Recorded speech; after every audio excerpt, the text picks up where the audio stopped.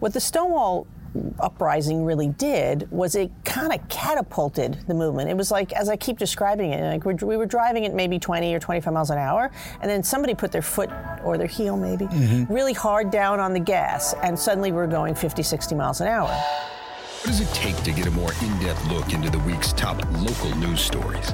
The Debrief brings you inside for a one-on-one conversation with our reporters every week, right here, right now. The Debrief. Hello and welcome to The Debrief. I'm Natalie Pascarella in for David Ushery. June is Pride Month, a celebration of love and individuality and freedom. But it's also a time to honor the painful past and those who've paved the way while pushing for the progress that's still so desperately needed. So to do that, this week, we're revisiting a conversation that David Ushery had with an LGBTQ leader and activist ahead of the 50th anniversary of the Stonewall riots. Hello, everyone. This is David Ushery, an anchor on News 4 New York at 11 a.m. and 5 p.m. And for this week's Debrief podcast, we're actually calling it Pridecast because we are marking what is really essentially for us a local story, the 50-year anniversary of Stonewall and all that's accompanying it. And to talk us through it is Kathy Renna, an LGBTQ activist. She also runs a firm that is front and center with all of the event planning and marketing. And she's also going to appear in a special on NBC that we're doing, 1 hour special, on the 50th anniversary of Stonewall. So, Kathy, thank you for joining us on this podcast. It's an absolute pleasure to be here. So, I want to talk to you about, there are a number of issues that we need to peel back, but I have a colleague here who always bristles in the newscast sometimes when we say Stonewall, which launched the gay rights movement, because that person feels actually there were things happening before that, and that perhaps Stonewall gave it new life. So, start there for me, kind of characterize it for Sure. You could give that person my name, because I totally agree. Oh. And it's true. I actually knew some of these pioneers who were doing work in the 50s and early to mid-60s. People like Frank Kameny and Barbara Giddings and the Daughters of Bilitis and Mattachine. They were picketing, in fact, picketing in front of the White House in 1965 and picketing in front of the Independence Hall in Philadelphia. Every year they would call it the annual reminders. We celebrated the 50th anniversary of those several years ago in Philly. So it's true. There was a small and growing movement. It was more mainstream in a way, because I knew Frank and Frank had rules. Frank said, if we're going to pick in front of the White House, we need to look normal. Put quotes around that, right? Guys got to wear suits and ties, girls have to wear skirts. And, what happened at the Stonewall was a very different thing. But what the Stonewall Uprising really did was it kind of catapulted the movement. It was like, as I keep describing it, like we were driving at maybe 20 or 25 miles an hour, and then somebody put their foot, or their heel maybe, really hard down on the gas, and suddenly we're going 50, 60 miles an hour because people found out about this. They heard about it. I mean, to the point of your colleague, there are actually other incidents similar to what happened to the Stonewall, the Black Cat in L.A., and Compton cafeteria riots, similar altercations between the police and particularly trans women, trans women of color, in those cities. But for whatever reason, which maybe it's because we're in New York, maybe it's because the media covered it, and maybe it's because it just caught on in a way that, it went on for 5 or 6 nights. It lit a fire. It lit the spark. And as one of the amazing, extraordinary people I've gotten to know from the Gay Liberation Front, Carla J, has described it. It's the spark that lit the torch that became the Gay Liberation Front, which then planned the first Prides in 1970. We'll celebrate the 50th anniversary of that next year. We'll get started in July. Which happened in San Francisco, Los Angeles, and New York City. And you suddenly have thousands of people in the street, not rioting, but celebrating, chanting, and at the end, dancing, and being out there and being out at a time when it was really extremely difficult to be out of the closet. I think, most New Yorkers grow up or live here and they know Stonewall, of course, but there's a lot they don't know about it, and there's a lot of myths. So I think take us through what really happened that night and what didn't happen. Look, it's before smartphones, so we don't have a whole lot of recording of it. There were like 3 pictures and no video of what happened. So, it's really difficult. I think at the end of the day, the best historical accounts, David Carter did a book about the Stonewall Uprising. That is the most meticulously researched book about it. Kind of regarded as such. Absolutely. The PBS did a pretty amazing documentary about it. Okay. And the challenge is that we don't know exactly what happened, but we know this. We know that the Stonewall Inn was like all of the gay bars in the neighborhood. It certainly wasn't the only one. It was run by the mafia, and it was constantly raided by the police. So when people ask me about the Stonewall and position it as a safe space, I sort of have to chuckle a little bit. There really was no safe space. However, with the windows boarded up and the door shut, it was safe in the sense that it was safe until the police came to raid it. And Kathy, what was the idea, that the mob would kind of pay off the police to look the other way? Absolutely. That was the understanding? And the police would shake down the patrons. I mean, Mark Siegel, who was there as a young man, as a teenager, street kid at the Stonewall that night, he talks about how the police literally, were raiding the place again, and people kind of shrugged and went, oh, we're being raided again, the usual.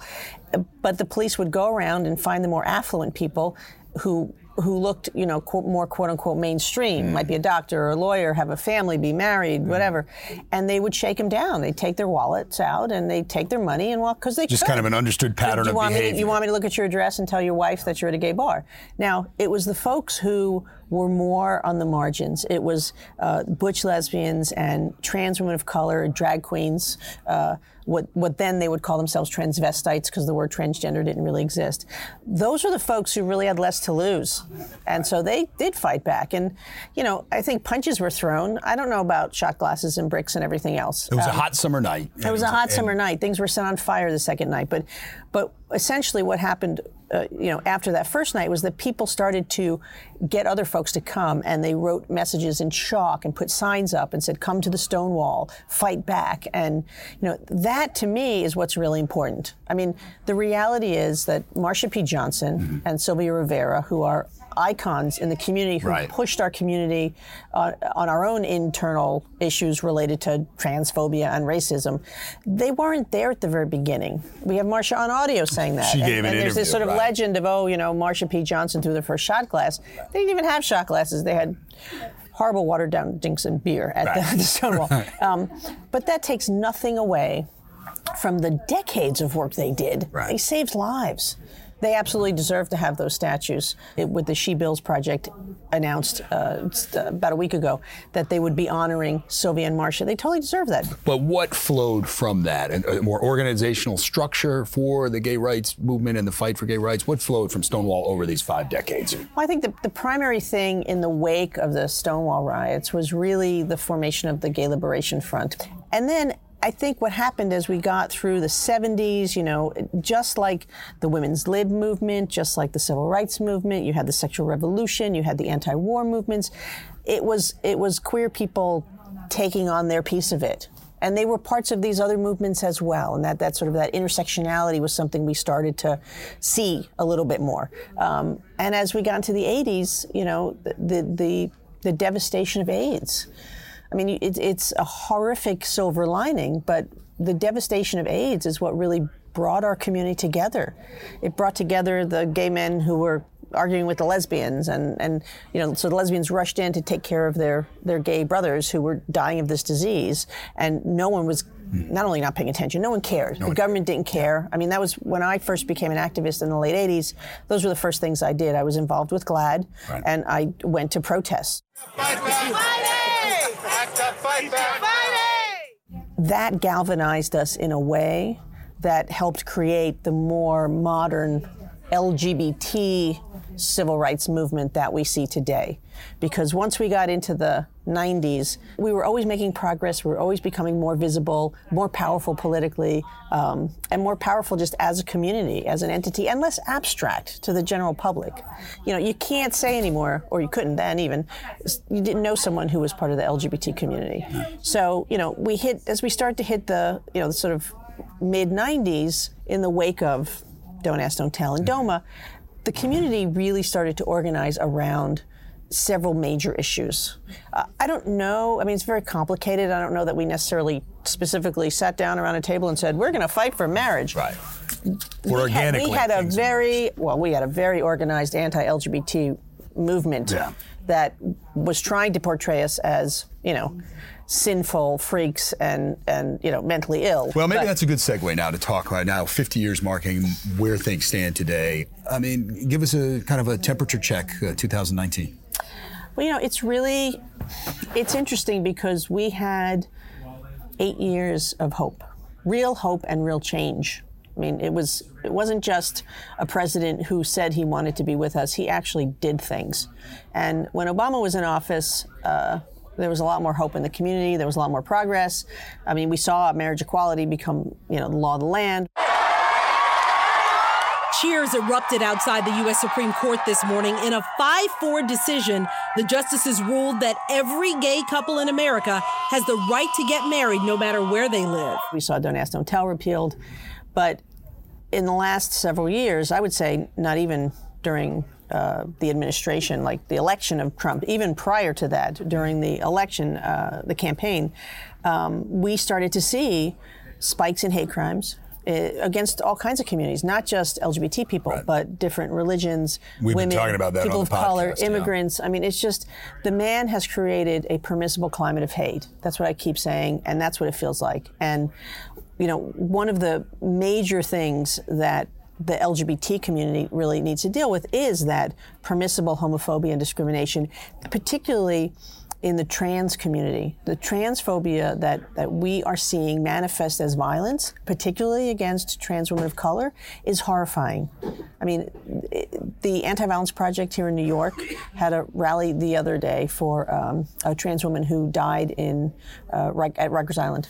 She died while she was in custody. Hey, hey, ho, ho, trans injustice got to go. Hey, hey, ho, ho, trans injustice got to go. Hey, hey. And the week before that, there were 3 trans women killed in Dallas alone. I mean, I feel like I see it every day on my social media that a trans woman of color has been either attacked or murdered, and we're not doing anything about it. Like, for me, for our community, it feels like that is our current day AIDS crisis. Really? It is at that level, and we're not doing what we need to be doing about it. That is striking. Like, we are losing hundreds of lives, and it's really, really terrifying. And there are so many trans people out there who are coming out younger and younger. I have a daughter who's almost 14, and her best friend is a trans boy. Right. She's growing up in a world where, for a lot of these kids, they're kind of beyond labels. In some ways, they're much more fluid about things. We have so many young people who identify as non-binary now, and all us old folks are like trying to figure that out and say, what was your pronoun? They, them, what's that? That's interesting. It's an education for, even within the community, for the folks who are, not of this generation, current generation. So, I do feel like things will only continue to get better, but I think it's really important that we recognize that we have a lot of work to do. Big thanks to them for such an important look back. Thanks to our production team, Melissa Mack, Ben Berkowitz, and Darren Price. And thanks to you for listening. We'll catch you next time on The Debrief.